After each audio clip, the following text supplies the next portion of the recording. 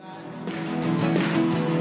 their own, beyond my years, I've no sorrow, but today I don't walk alone. Yeah, 'cause I'm on the road to recovery, step by step.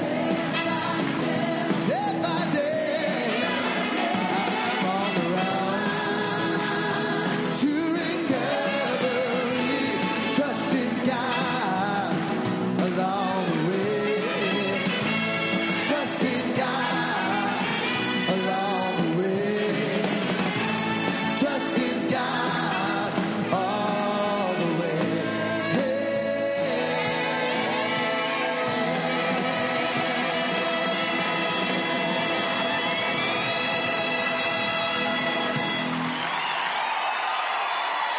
Welcome to the Fort Lauderdale Primary Purpose Big Book Study Group. To prepare for our Big Book study, let's get focused by having a 3-minute moment of silent meditation followed by the fog light prayer.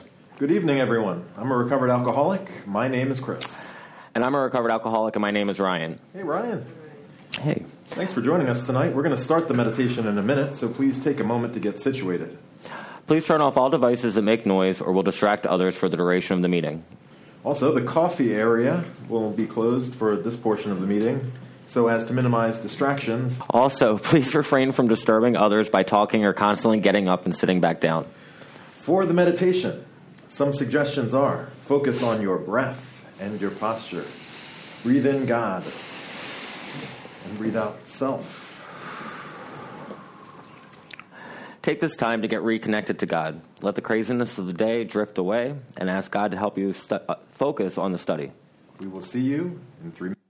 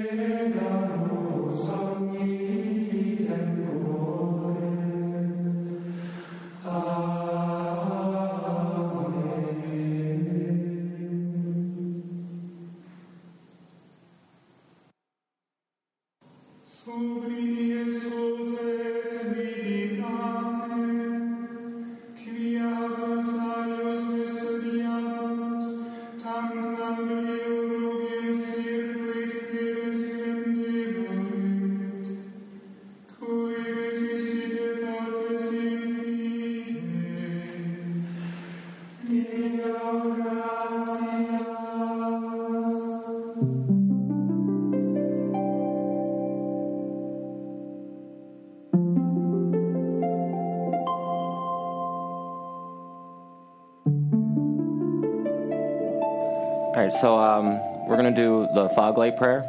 If you don't know it, just follow along. God, let your love shine through me like a fog light, so those who are lost, sick, and dying can find your love through me. Amen. What do you think? Should we have our secretary's report? Yeah, I believe we have Megan coming up tonight to do our secretary's report. Hi, my name is Megan, and I'm your recovered alcoholic secretary. Amen. Megan.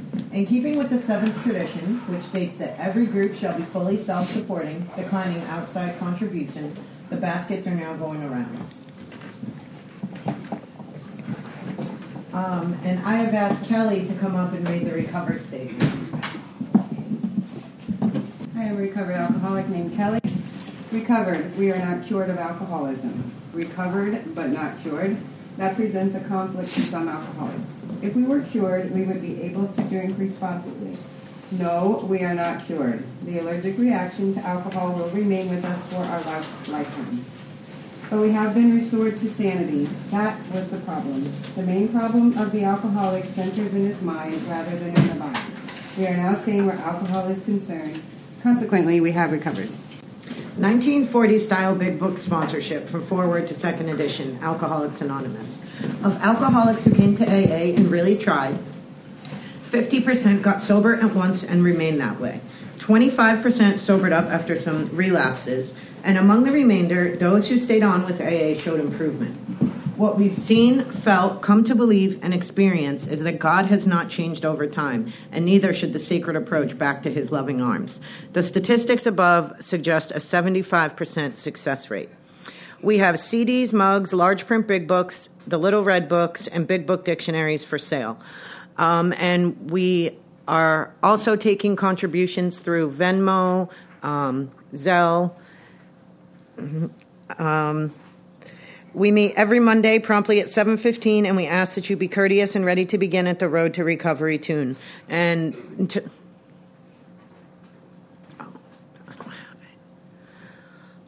and we will be broadcasting the meetings like this, so until further notice. So we hope you join us. If you do want to make a contribution through Venmo or through Zelle, you can feel free to text any of the home group members. We can facilitate that for you. We're also going to be taking shares tonight. If you'd like to call in a share, you can call 954-405-9345. That way you can share anything on what we're talking about. So from the forward to the first edition of Alcoholics Anonymous, we have Alcoholics Anonymous are more than 100 men and women who have recovered from a seemingly hopeless state of mind and body. To show other alcoholics precisely how we have recovered is the main purpose of, well, my book's falling apart, of this book and of this group. From There Is a Solution, also from the Big Book. The tremendous fact for every one of us is that we have discovered a common solution. We have a way out on which we can absolutely agree, and upon which we can join in brotherly and harmonious action. This is the great news this book carries to those who suffer from alcoholism. This is an open meeting, and as such, all who have an interest in alcoholism and our program of recovery are welcome. Because this is an open meeting, you need not identify yourself nor your reason for being here if you do not wish to do so. Your anonymity will be protected, and we ask that you protect ours. Is anyone here joining us for the first time? Seems unlikely given the situation. Okay, well, how about a show of hands of recovered alcoholics? All right, well, that's fantastic. While this is an open meeting, membership in this group is limited to those who wish to recover from alcoholism and have a desire to stop drinking for good and all. Each member of Alcoholics Anonymous is a potential sponsor of a new member and should clearly recognize the obligations and duties of such a responsibility. If anybody needs a big book, we do have a couple loaners over here as well. Before we begin our study of the big book tonight, last week we actually didn't review a tradition, but tonight we're going to be reviewing Tradition 8. Is that right? 9. Tradition 9. So tonight, let's take a quick review of Tradition 9. You can refer to the unabridged Big Book, page 562, and in the abridged version, page 177. And we have Miss Tanisha up here doing our traditions. Hello, everyone. My name is Tanisha, and I'm your recovered alcoholic traditionist. Tradition 9 states, AA as such ought never be organized, but we may create service boards or committees directly responsible to those they serve. And will you turn with me to the long version, which states, each AA group needs the least possible organization. Rotating leadership is the best. The small group may elect its secretary, the large group its rotating committee, and the groups of large metropolitan area their central or intergroup committee, which often employs a full-time secretary. The trustees of the General Service Board are, in effect, our AA General Service Committee. They are the custodians of our AA tradition and the receivers of voluntary AA contributions by which we maintain our AA General Service Office at New York. They are authorized by the groups to handle our overall public relations, and they guarantee the integrity of our principal newspaper, the AA Grapevine. All such representatives are to be guided in the spirit of service, for true leaders in AA are but trusted and experienced servants of the whole. They derive no real authority from their titles. They do not govern. Universal respect is the key to their usefulness. And with that said, ninth tradition. Let's keep it simple as our motto here. We have to be organized to carry the message. By knowing our responsibilities to each other keeps us in order. Organized chaos is someone like me thinking they have it all together, but really making a mess.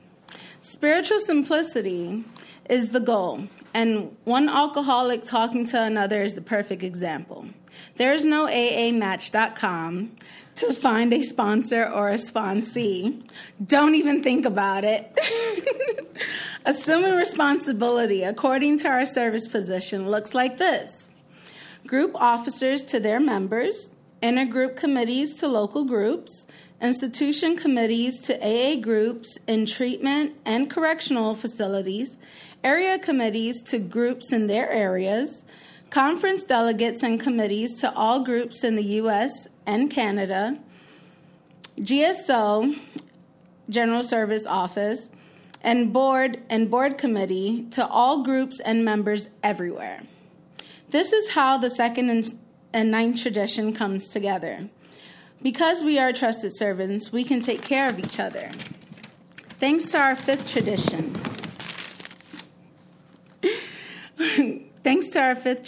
Our board doesn't govern like average business. Decisions are made with AA as a whole in mind. Our board trustees do place their votes at conference separately and collectively make a group conscious decision.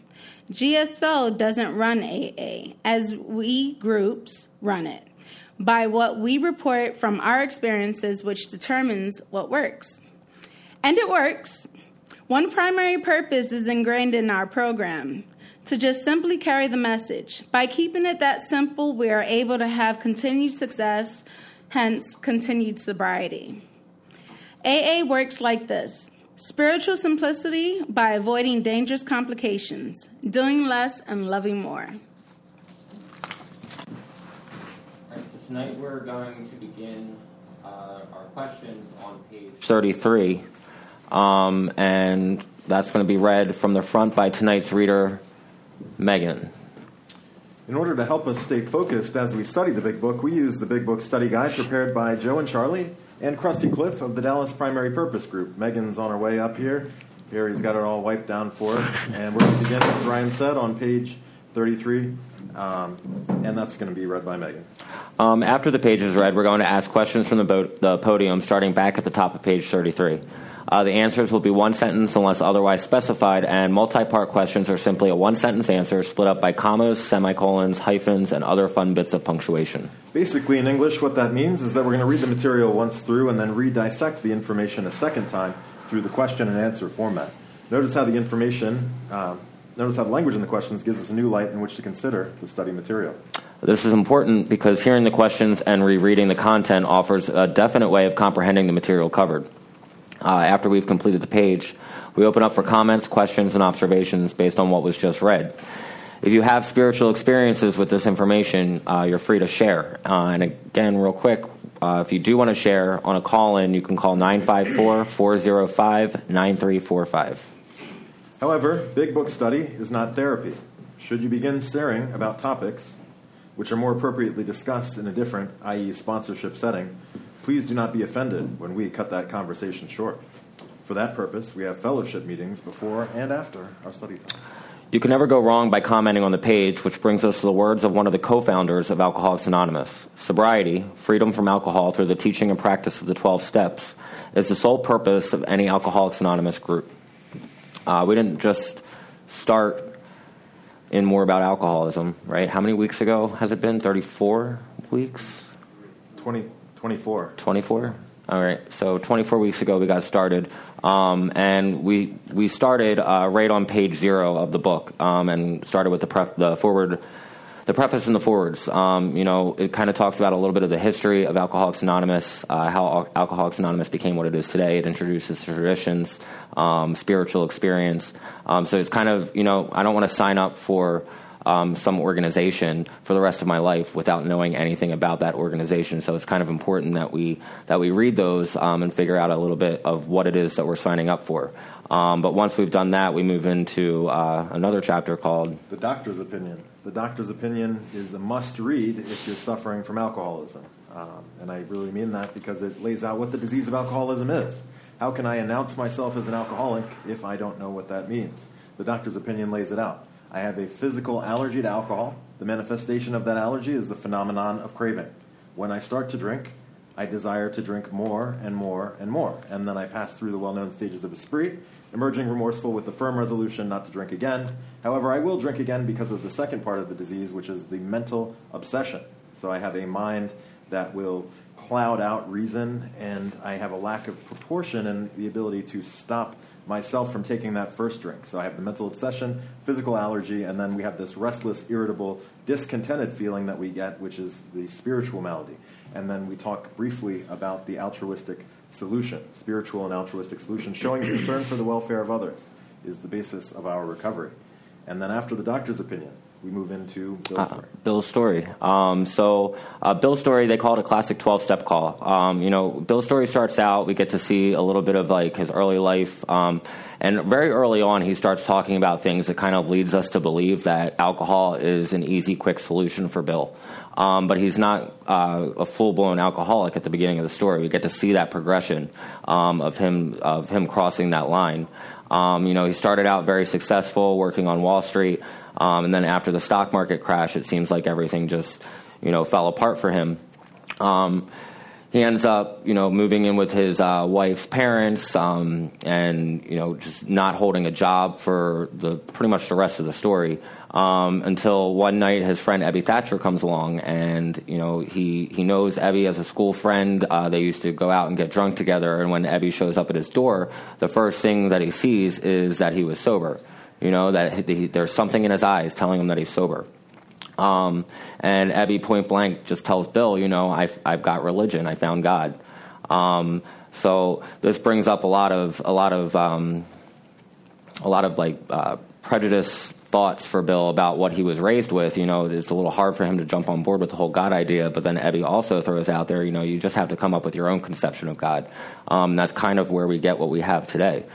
We get to see Bill go into his last detox, and he describes going through his steps, and he describes how he finds a spiritual experience. So now that we know what the solution is, we switch into another chapter talking a little bit more about that.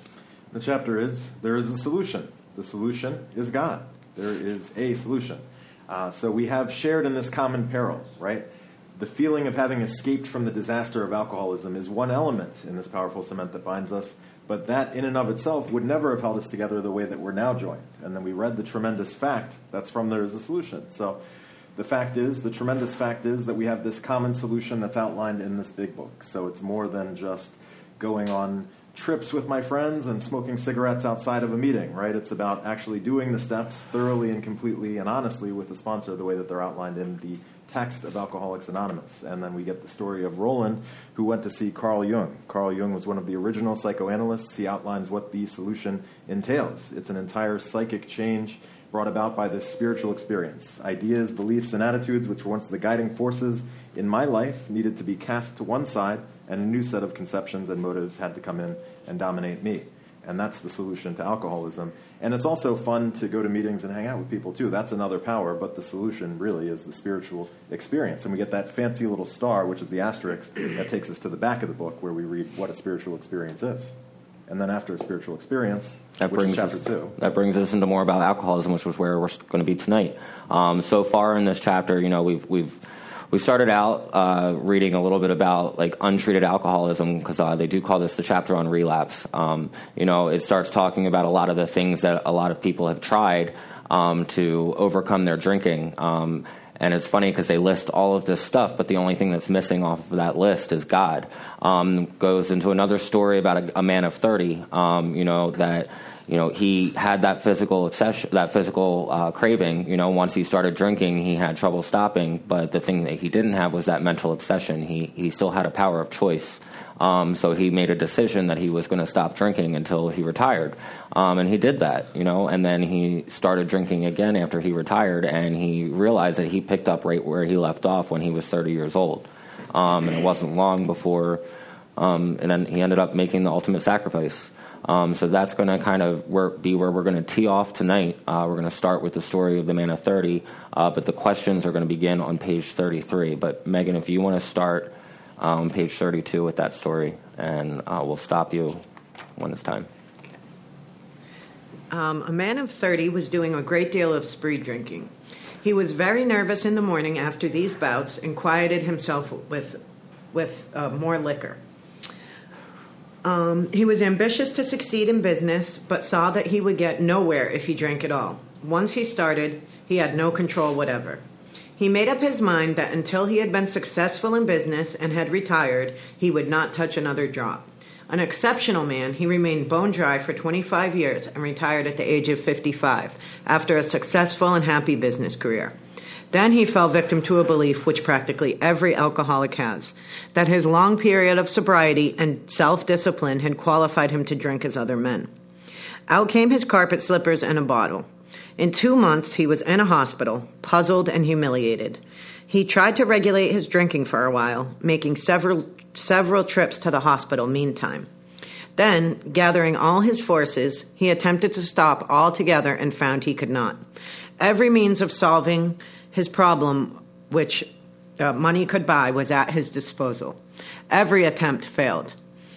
Though a robust man at retirement, he went to pieces quickly and was dead within 4 years. So this is where our study is going to start tonight. So if you want to keep going. This case contains a powerful lesson. Most of us have believed that if we remain sober for a long stretch, we could thereafter drink normally. But here is a man who at 55 years found he was just where he had left off at 30. We have seen the truth demonstrated again and again. Once an alcoholic, always an alcoholic. Commencing to drink after a period of sobriety, we are in a short time as bad as ever. If we are planning to stop drinking, there must be no reservations of any kind, nor any lurking notion that someday he will be immune to alcohol. Young people may be encouraged by this man's experience to think that they can stop, as he did, on their own willpower. We doubt if many of them can do it, because none will really want to stop, and hardly one of them, because of the peculiar mental twist already acquired, will find he can win out. Several of our crowd, men of 30 or less, had been drinking only a few years, but they found themselves as helpless as those who had been drinking 20 years. To be gravely affected, one does not necessarily have to drink for a long time, nor take the quantities some of us have. This is particularly true of women. Potential female alcoholics often turn into the real thing and are gone beyond recall in a few years. Certain drinkers, who would be greatly insulted if called alcoholics, are astonished at their inability to stop. We, who are familiar with the symptoms, see large numbers of potential alcoholics among young people everywhere. But try and get them to see it. As we look back, we feel we had gone on drinking many years beyond the point where we could quit on our own willpower. If anyone questions whether he has entered this dangerous area, let him try leaving liquor alone for 1 year.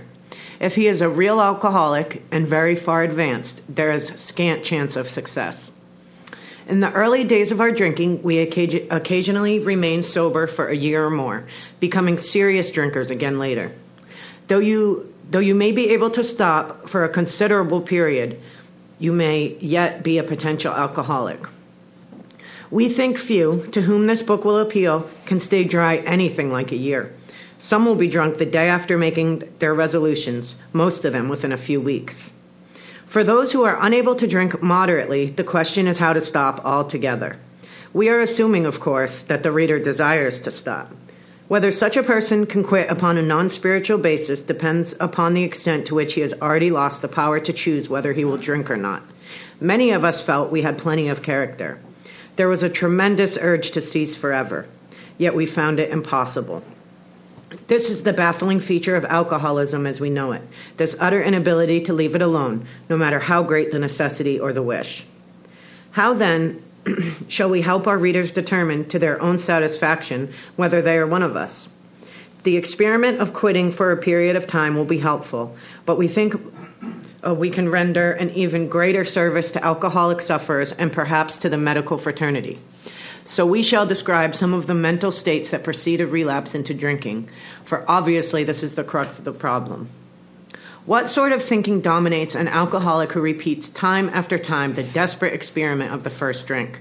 Friends who have reasoned with him after a spree which has brought him to the point of divorce or bankruptcy are mystified when he walks directly into a saloon.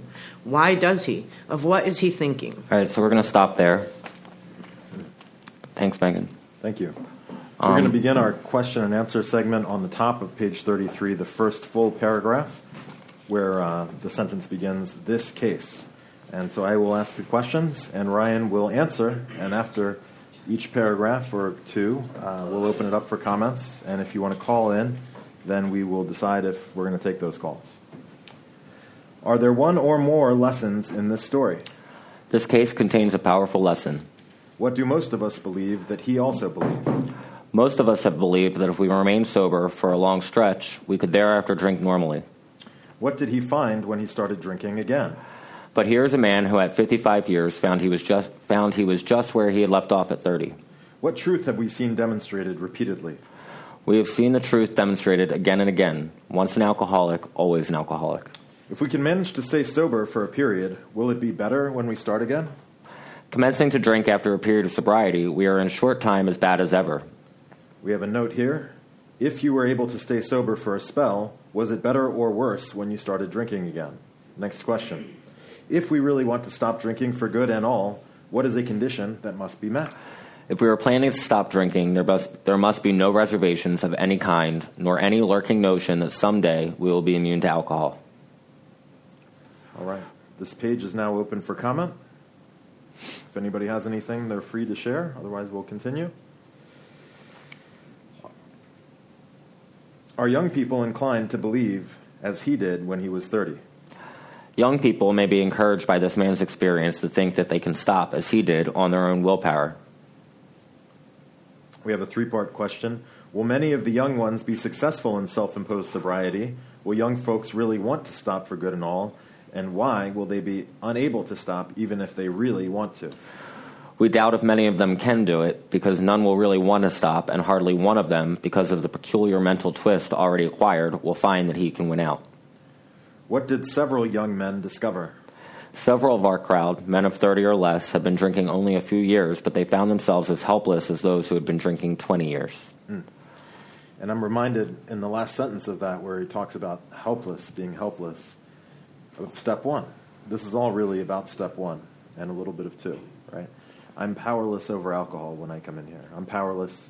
My life is unmanageable, even after some time here, right? So this whole paragraph actually just really makes me think, though, of being in probably heavy hard drinker, and then crossing that threshold to alcoholism, and it makes me wonder if I would have been able to stop, but I had no desire to, because at the time I probably should have.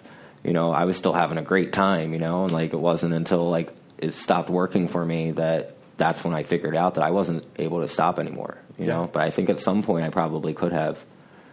So I guess we'll never know. Yeah, and it was a strange thing for a lot of years, too. The peculiar mental twist, right? It's, why am I drunk again? I'm beating on the bar, asking myself how it happened, right? And it's going to say on the next page, that's the baffling feature of alcoholism, the utter inability to leave it alone, no matter how great the necessity or the wish. I needed to stop drinking. I wanted to stop drinking. But for whatever reason, I ended up drunk. How peculiar.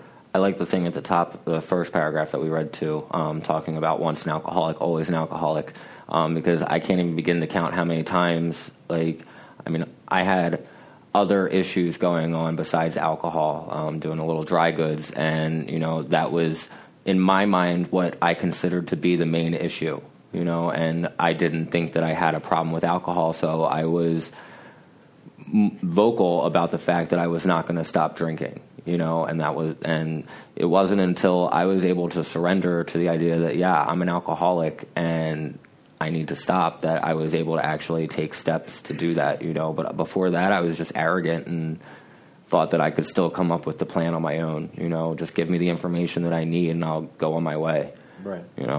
Yeah, like I didn't drink mouthwash. I only drank, that stuff that they sell at the actual liquor store. So I'm not a real alcoholic like these people, And in reality, worse because of the pride too. Pride has been called spiritual cancer, and that is something that I suffered from. Yeah, still do sometimes. Does anybody have anything that they want to share on these 2 paragraphs that we've heard? We got Megan coming up. Hi, I'm Megan, a recovered alcoholic. Hey, Megan.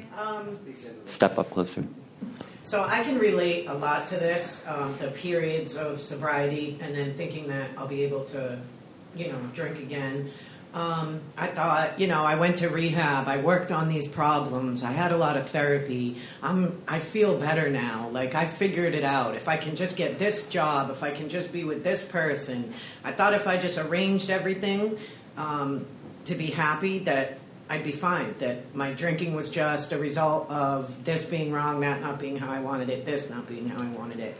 But my drinking was really the result of the spiritual sickness. And until I worked on that, till I found the spiritual solution, I was still sick, and I still wanted to drink, and I still needed something to take care of the way I was feeling.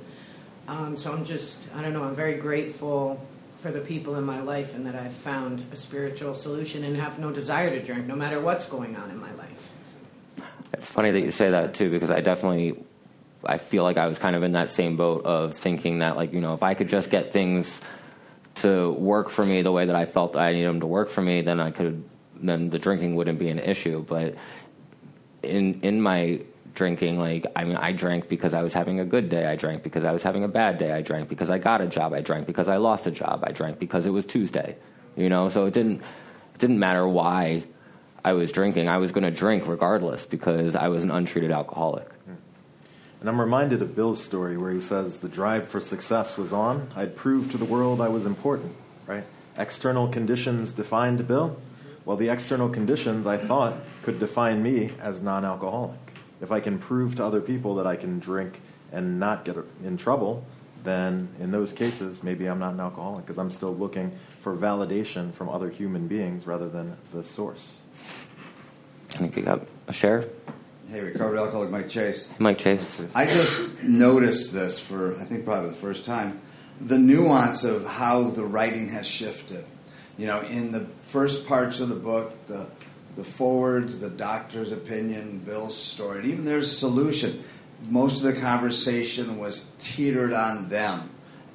Not me, the person reading the book, but you alcoholics, you folk type people. And by this time in the book, you're either one of us or you're not, and you pretty much got that decision down. For me, I was just waiting for that last little bit of push to make sure I'm one of these. And it stands out to me in here. 33 on that top page, this case, the one we just read about the man at 30, most of us, you all, but starting to include me perhaps, believe that if we remain sober for a stretch, we could thereafter drink normally. Do I relate to that? So I guess I'm slowly becoming one of you folks. But here's a man who at 55 found he was just where he had left off. How many times did I quit or try to quit? And when I restarted again, did it just kick off, if not even worse? That's me too.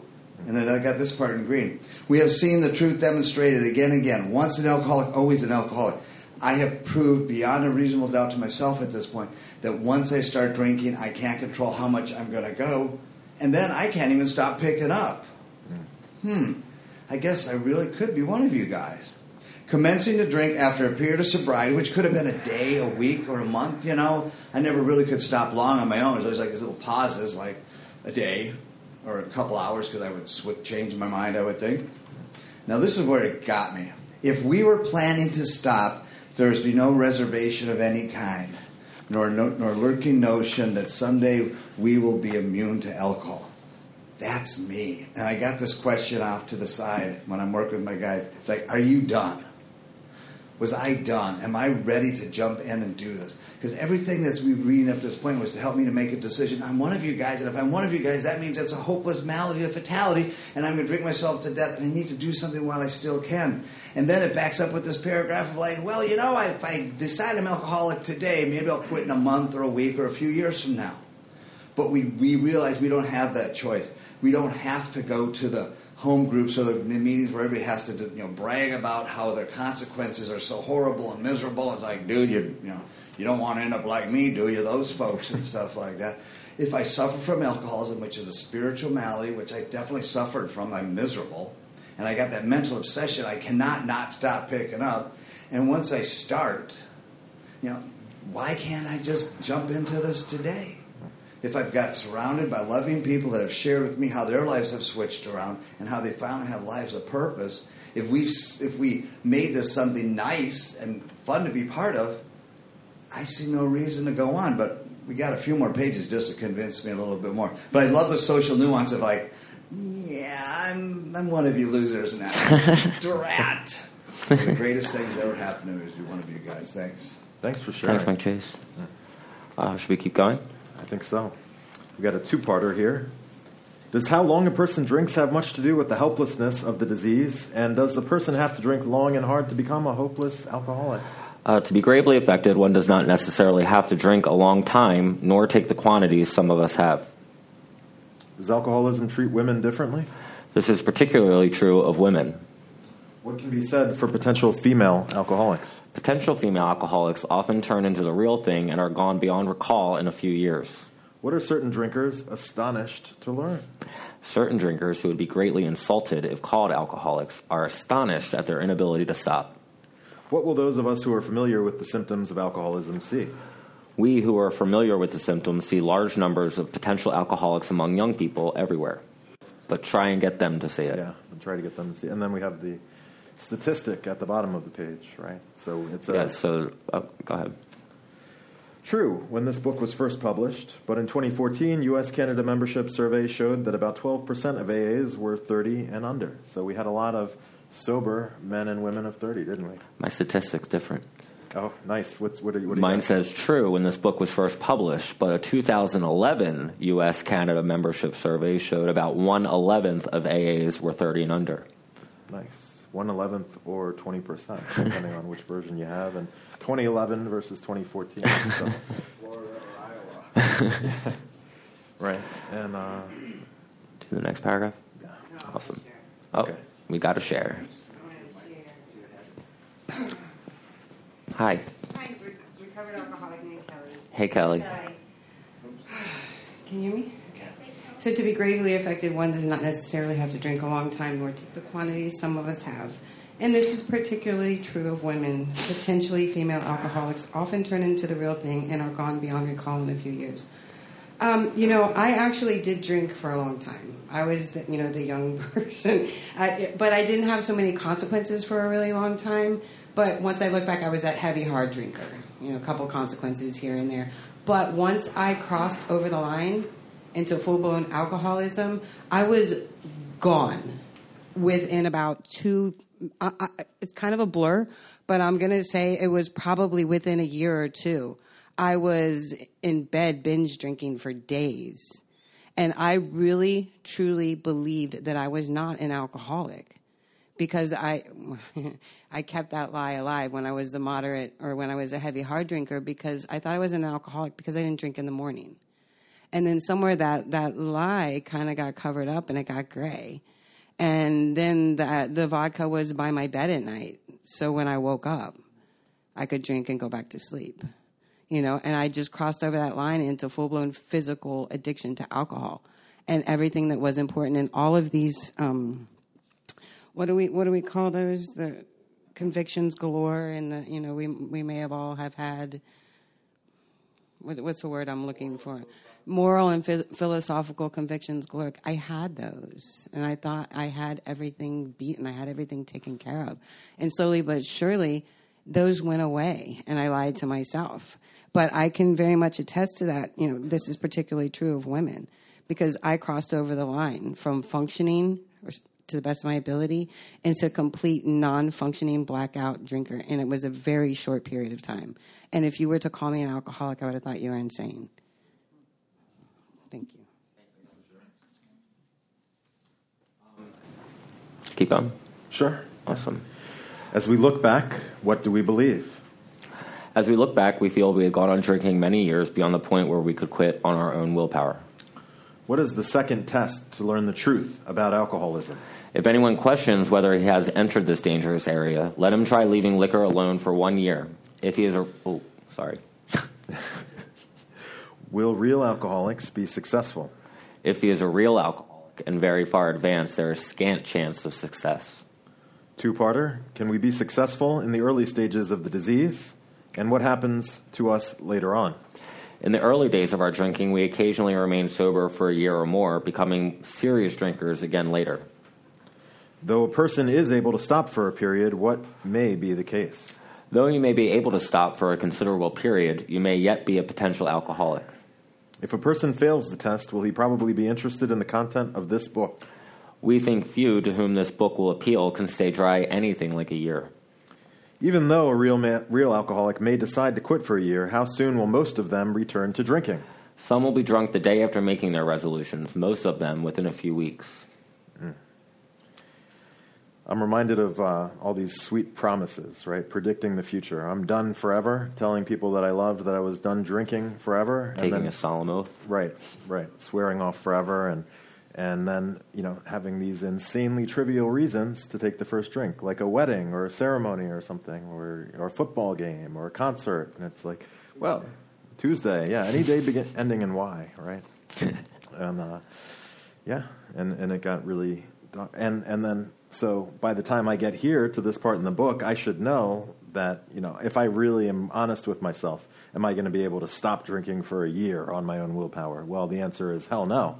Right? I mean, I tried many times and didn't last a week or a month. And so that's where the honesty comes in, right? Remember, we read spiritual experience, and there is a solution. Honesty, open-mindedness, willingness, these are the essentials of recovery. Well, honesty often requires a little bit of, prayer, thoughtfulness, all these other factors. Well, and I like that they throw in that little snippet right there of to whom this book will appeal also, because, I think we brought this up before, but this isn't a book that someone's just, you're looking for a good beach book. You're going to take the copy of Alcoholics Anonymous out and read that. If you're reading this book, obviously you're in a position where you are looking for an answer to a problem, right? So I like that they throw that in there and they kind of clarify that, it kind of helps me to differentiate the difference between a real alcoholic and a problem-heavy hard drinker, or a real alcoholic and a moderate drinker, right? Like, if you're reading this book, you have an issue that you might need a spiritual solution to deal with. And then also, if you're up until this point in the book, right, and hopefully reading it with the sponsor, it's a decision that you've probably already made for yourself, or, if you haven't made that decision, then maybe you aren't going to be up until this point in the book, So... do we have any shares on that last paragraph? I'm a recovered alcoholic. My name is Barry. Hey, Barry.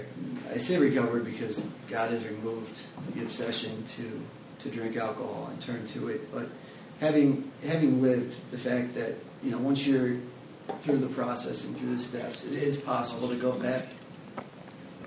It is possible to go back to being an untreated alcoholic, and that looks like, in your daily life, pride has taken over. Pride being the opposite of humility. Pride forces you to not acknowledge your character defects which are brought up from fear of not being good enough, fear of not deserving. But getting back to that point, when you are connected with God has removed that obsession. After a period of time of sobriety, you have confidence. God has given me confidence that not only He believes that I want to change, He is capable of helping me to change and change forever and for the good. Thanks, Barry. If a person can't drink moderately, what is the question? For those who are unable to drink moderately, the question is how to stop altogether. What are we assuming? We are assuming, of course, that the reader desires to stop. What will determine whether or not a person can quit for good and all on a non-spiritual basis? Whether such a person can quit upon a non-spiritual basis depends upon the extent to which he has already lost the power to choose whether he will drink or not. What do many of us feel we have? Many of us felt that we had plenty of character. There was a tremendous urge to cease forever. I just did 2 sentences again. Sorry. That's all right. What was our tremendous urge? Well, to cease forever. How successful were we? Yet we found it impossible. What is the really baffling feature of chronic alcoholism, no matter what? This is the baffling feature of alcoholism as we know it, this utter inability to leave it alone, no matter how great the necessity or the wish. Right. So I can't quit on a non-spiritual basis. So this is the solution that's offered. It's a spiritual basis. This really makes me think of the paragraph on page 24.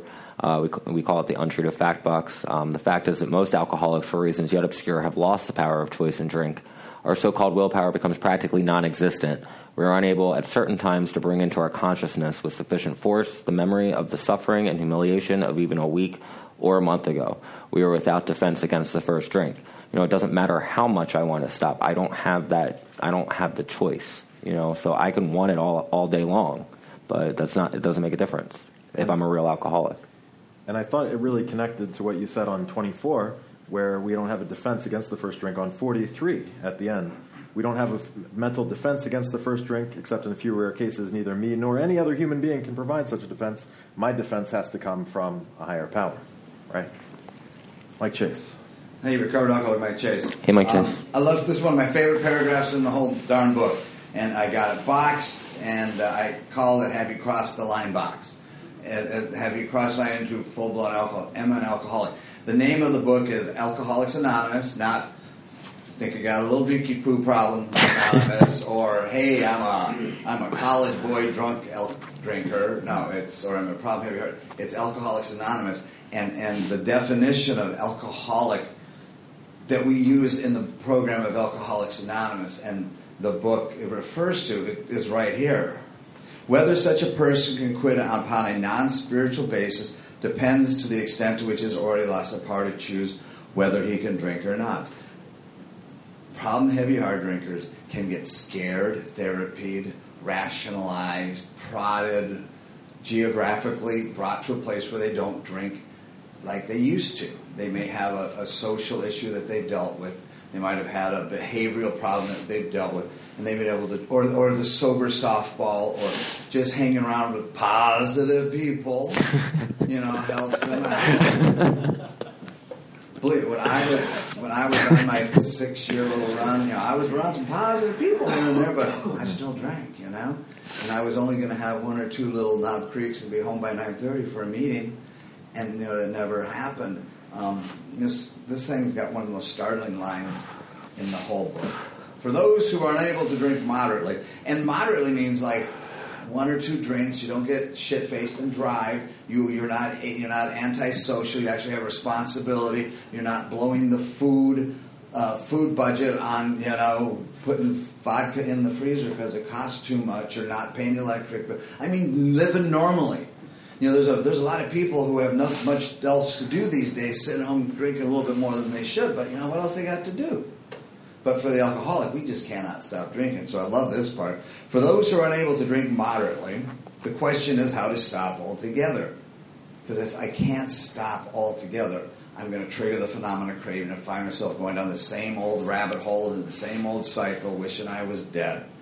Best question in the book. We are assuming, of course, that the reader desires to stop. I've had so many people I've worked with that really have no desire to stop. They think they did, but when it gets down to it, they didn't. And then I get the calls from some parents, it's like, oh my God, you got to help them and stuff like that. And it's like, I can't force people to get sober. I can show them a life. We can share with them the lives we have, but you can't push somebody up the ladder because as soon as you stop, they're going to fall down. You can't make a horse drink water from the river.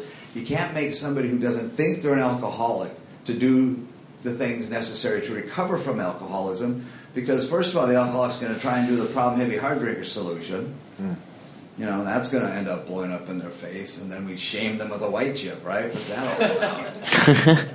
So we are here to help them to determine, are you really one of us? And if you are, there's some stuff that we can do to help you have a magnificent, wonderful, glorious life, where you get credit cards back, you start having gadgets around the house, you have friends and family. People invite you over to their house, they don't hide their purses, or they don't keep an eye on you when you're you ever to somebody's house and there's just like shit on rice or white on rice or something like that. I don't know how that goes. But you go in the house when I was drunk and they were just like 3 feet behind me. I'm just going to the bathroom. Yeah, okay, I'm just heading to that way too. Because they don't trust. That's the life I don't have anymore. People trust me. People love me. People care about me. I'm a person that the family reaches out to for suggestions and stuff like that. And if I didn't think I was an alcoholic, I never would have done the things necessary to become the person I am today. So remember, this whole book is about selling us one last time. You're either one of us and you've got some great stuff to do to get you a magnificent life, or you don't. So get out of here and go have some fun. Hang out with different people. Get some therapy because, God, your life sucks, stuff like that. But this is helping me determine, am I a real alcoholic? Because if I'm not, why am I here? Thanks for sharing. That's a good question. And I'm reminded of Doc, our speaker, Doc, that's doing the Thursday Night Step series. He's going to be wrapping up with 12. He says, thank God they wrote it down, right? Yeah. Thank God we have the solution and the problem that's stated clearly in this book, because I remember how confusing it was to be around the perimeters of AA, just sheepishly kind of edging my way into AA, and then seeing people that aren't doing anything, that aren't really even alcoholics, that stayed sober for like 5, 10, 20 years. They stayed sober on a non-spiritual basis, and that is because those people are not alcoholics. It's very confusing, right? It's baffling. Thank God they wrote it down. Yeah. Hi, recovered alcoholic named Kelly again. Hey, Kelly. To touch on what Mike said, we're assuming, of course, that the reader desires to stop. And then whether or not such a person can quit on a non-spiritual basis depends on the extent to which they've already lost control. And, when I went to treatment, I didn't go because I wanted to quit. I went because I wanted to quit getting in trouble. I wanted to quit getting hassled. I had painted myself into such a corner that it was either go or you're out. So I went. And while I was there, I was introduced to AA meetings, and I was there for about 64 days. And I came home, and thank God that happened, because I was given that little lifeline to Alcoholics Anonymous.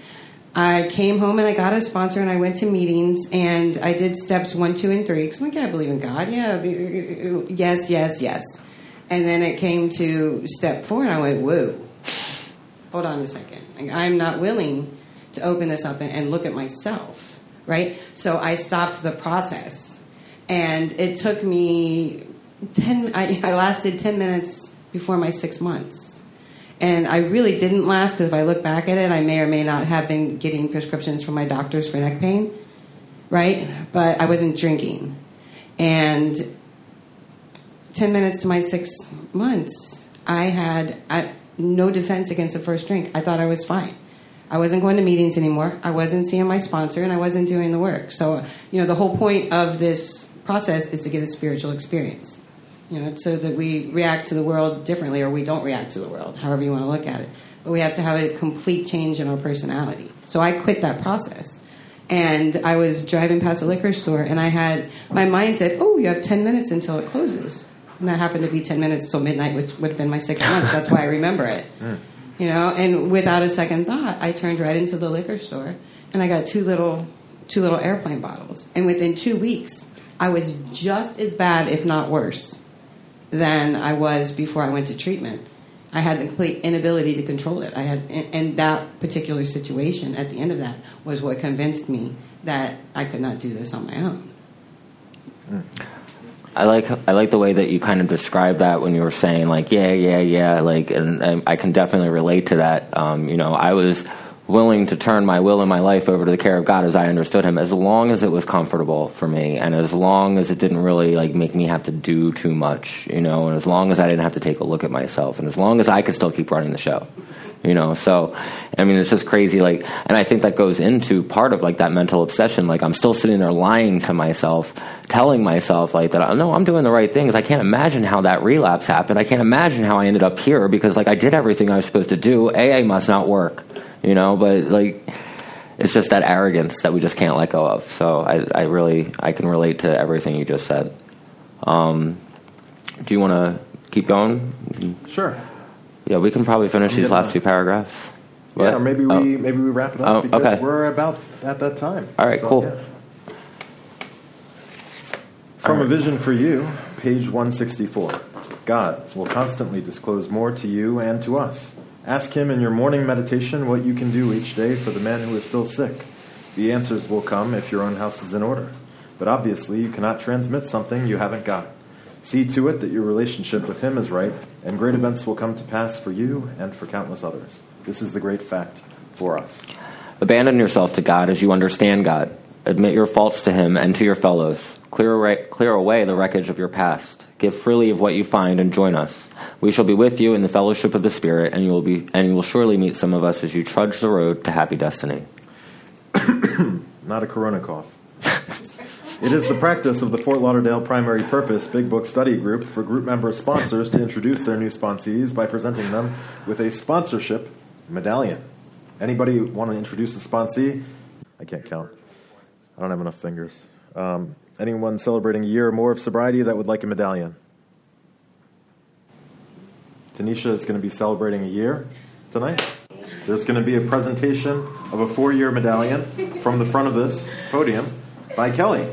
Kelly. Hi. Hey, Recovered Kelly. alcoholic named Kelly. So I just found out I'm presenting Tanisha her 4-year medallion. Congratulations, Tanisha. I've known you for actually the last few years I've been coming to this meeting, and I've gotten to do service work for you. I've been gracious enough that you've asked me. I know that you do a lot of work with women. I know that you regularly attend meetings. I know you have a sponsor. I know that you sponsor women. You actually sponsored my sister at one point for a little while. I know you have a very strong belief in the God of your understanding. And I know that you suit up and you show up and you're a wonderful mother and you're a wonderful wife. And I know that you do this deal. And I am so proud and grateful to know you. Come on up and get your virtual medallion. I can't hug you. Here you go. It's so beautiful. It's everything I imagined. Kelly, thank you so much. I am truly honored and grateful to have reached my 4th year in continuous sobriety. It's amazing. I could only imagine what I would be going through at a time like this if I was still struggling with my alcoholism. And, truth be told, this program and creating or developing a new relationship with my higher power has done the trick. Finding the solution, I'm able to be grounded. I'm able to still practice my morals and carry these principles in all my affairs, that's for sure. On my day-to-day basis, even though I don't get to see you guys as much as I want to and receive those hugs, it is a very hard time for me, but I know that my God is bigger, and I know we will get through this together, and that is what AA to me is all about, walking through this shoulder to shoulder, and it's like a marriage, through the thick and the thin, It's just more than what I thought it would be. Throughout all this, I'm just truly grateful the way that God has just laid out my path, and I follow it, and I follow those that have come before me because they definitely show a great example. And you too, Kelly. You are definitely a great example to me, and I really appreciate it. Thank you for all of you that are holding this meeting, because it really does mean the world to me. Thank you. Is anyone in need of a big book sponsor? Tanisha. No, don't say that. April might be listening. If you'd like to become a member of this group, please join us after the meeting to fill out a membership card. Can all home group members rate? Well, everybody's a home group member. Great. We'll see you right after the meeting to help take down the room. Thank you for joining us tonight, and we hope to see you next week. Thursday evening is our Alcoholics and God Step Series workshop starting at 7:15, and we have Doc finishing up his 12-step series. So definitely tune in for that. We'll be live streaming it the same way we are tonight. Our Father. Our Father. Hallowed be thy name. Thy kingdom come, thy will be done, on earth as it is in heaven. Give us this day our daily bread, and forgive us our trespasses, as we forgive those who trespass against us. And lead us not into temptation, but deliver us from evil. For thine is the kingdom, the power, and the glory, forever and ever. Amen. See you all next week.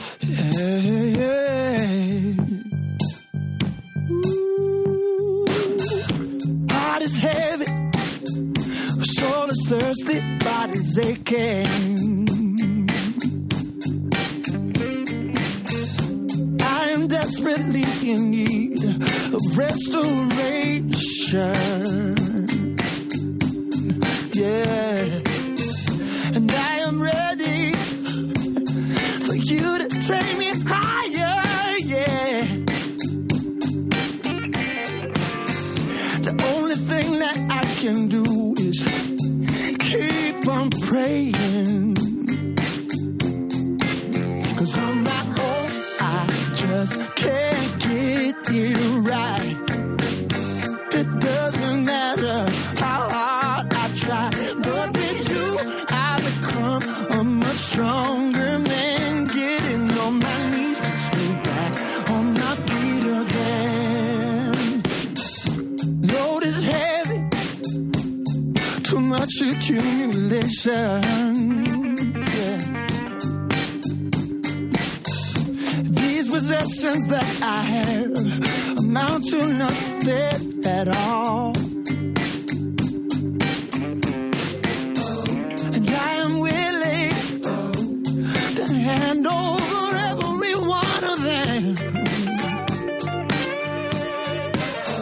'cause they won't profit me anything in the end. On my own, I just can't get it right. It doesn't matter how hard I try, but with you, I become a much stronger man. Getting on my knees puts me back on my feet again. Getting on my knees puts me back on my feet again. Never again will I wander without you, alone in the wilderness. No, I won't. Will I offer to you anything less than my very best? Oh, Jesus, never again, never again. Now that I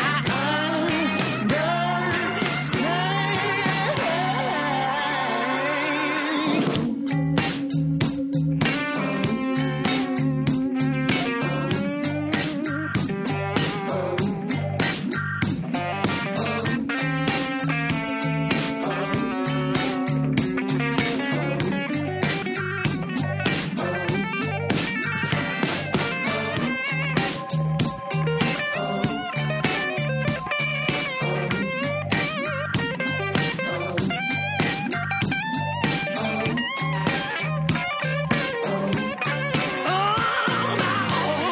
I just can't get it right.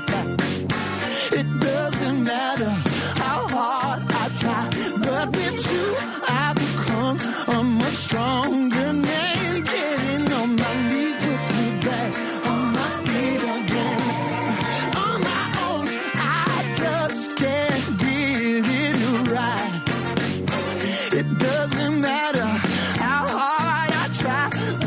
without you, I become a much stronger man. Getting on my knees puts me back on my feet again.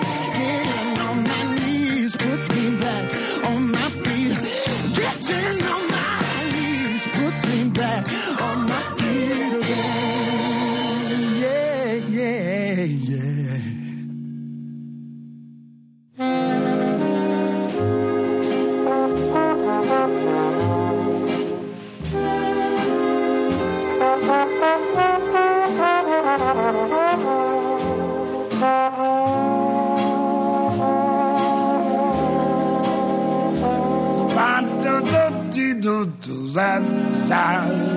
Oh, when you smiling,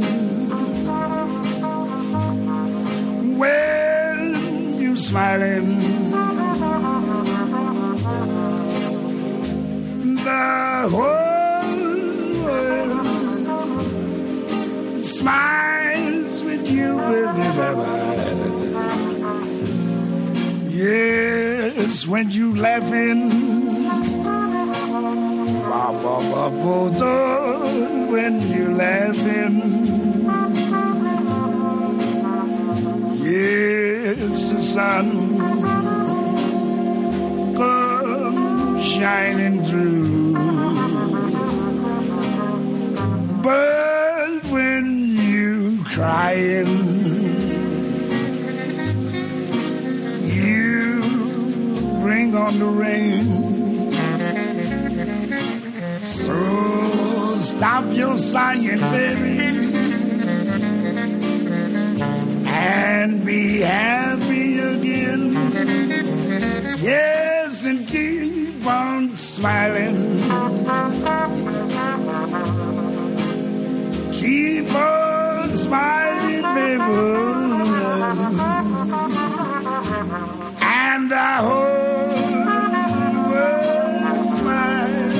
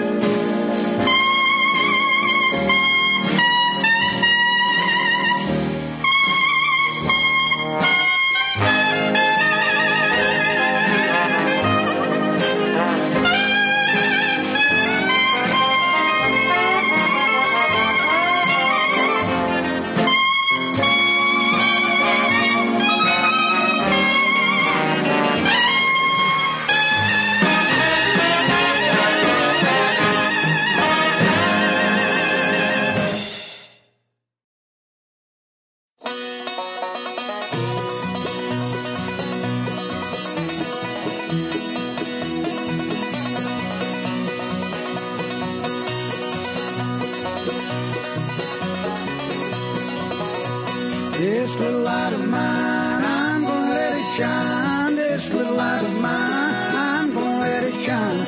This little light of mine, I'm gonna let it shine. Let it shine, shine, shine, let it shine.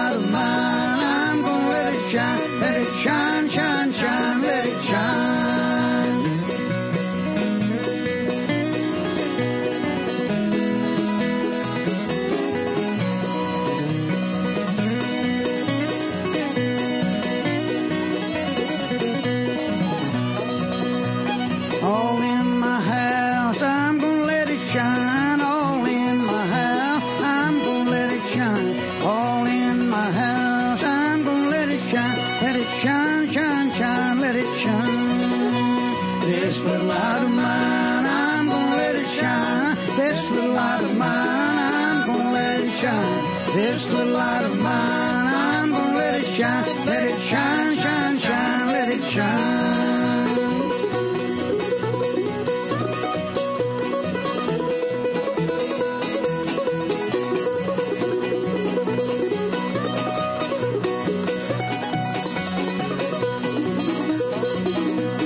Out in the dark, I'm gonna let it shine. Out in the dark, I'm gonna let it shine. Out in the dark, I'm gonna let it shine, shine, shine, let it shine. This little light of mine, I'm gonna let it shine. This little light of mine, I'm gonna let it shine. This little light of mine, I'm gonna let it shine, shine, shine, let it shine.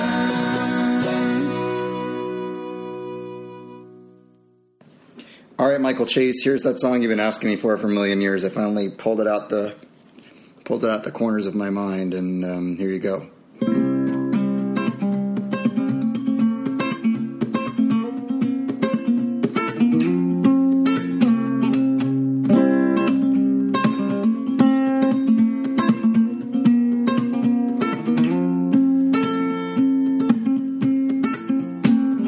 The fog is lifted. I see the light, count my blessings when I go to sleep at night, and I dream now.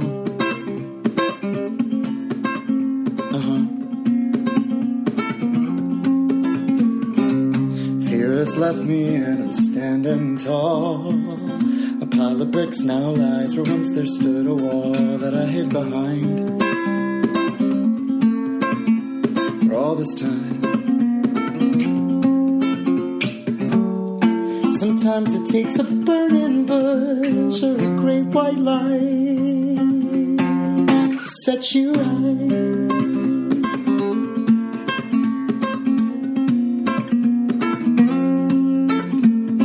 Well, my eyes don't cry now, and my mouth is dry. Pity party's over, the guest of honor has arrived, and he's on my side. For the first time in my life, are green now, growing vines. They twist and turn each way, flowers blooming all the time right outside my door, like never before. I had to change everything to realize that today is the best day of my life.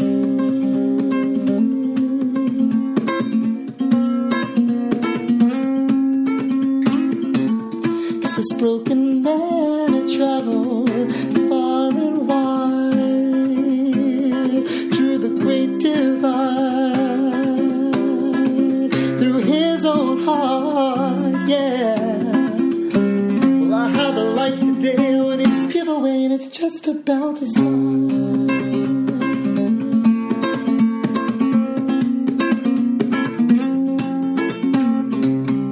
So I face each day in a brand new way, show up and plug in my guitar, and I play my songs, and people sing along, and stomp their feet and raise their arms. And here in this moment that we share, nothing could compare.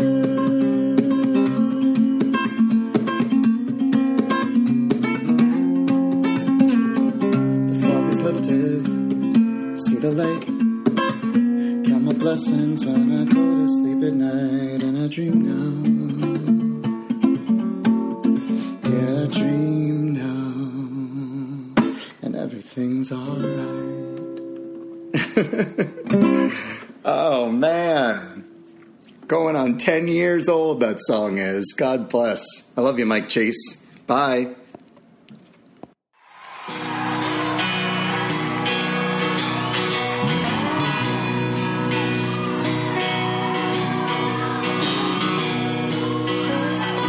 I think you know this one, don't you?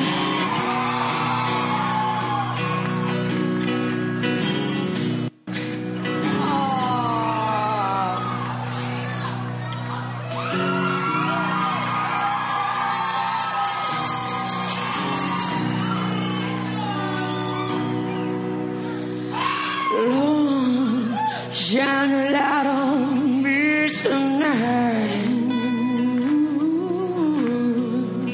Lord, shine a light on me tonight. There ain't no place for a woman like me. My hands are dirty, but my soul is clean. So Lord, shine a light on me tonight. I'm taking these feet as far as the road, and I work these hands right down to the bone. I work these hands right down to the bone. I've worked so hard for someone I don't know. Watch these walls be bought and sold. So Lord, shine a light on me tonight. Lord, shine a light on me tonight. Oh, shine a light. Lord, shine a light on me tonight. There ain't no place for a woman like me. My hands are dirty, but my soul is clean. So Lord, shine a light on me tonight. Taking this feet all as far as on your way.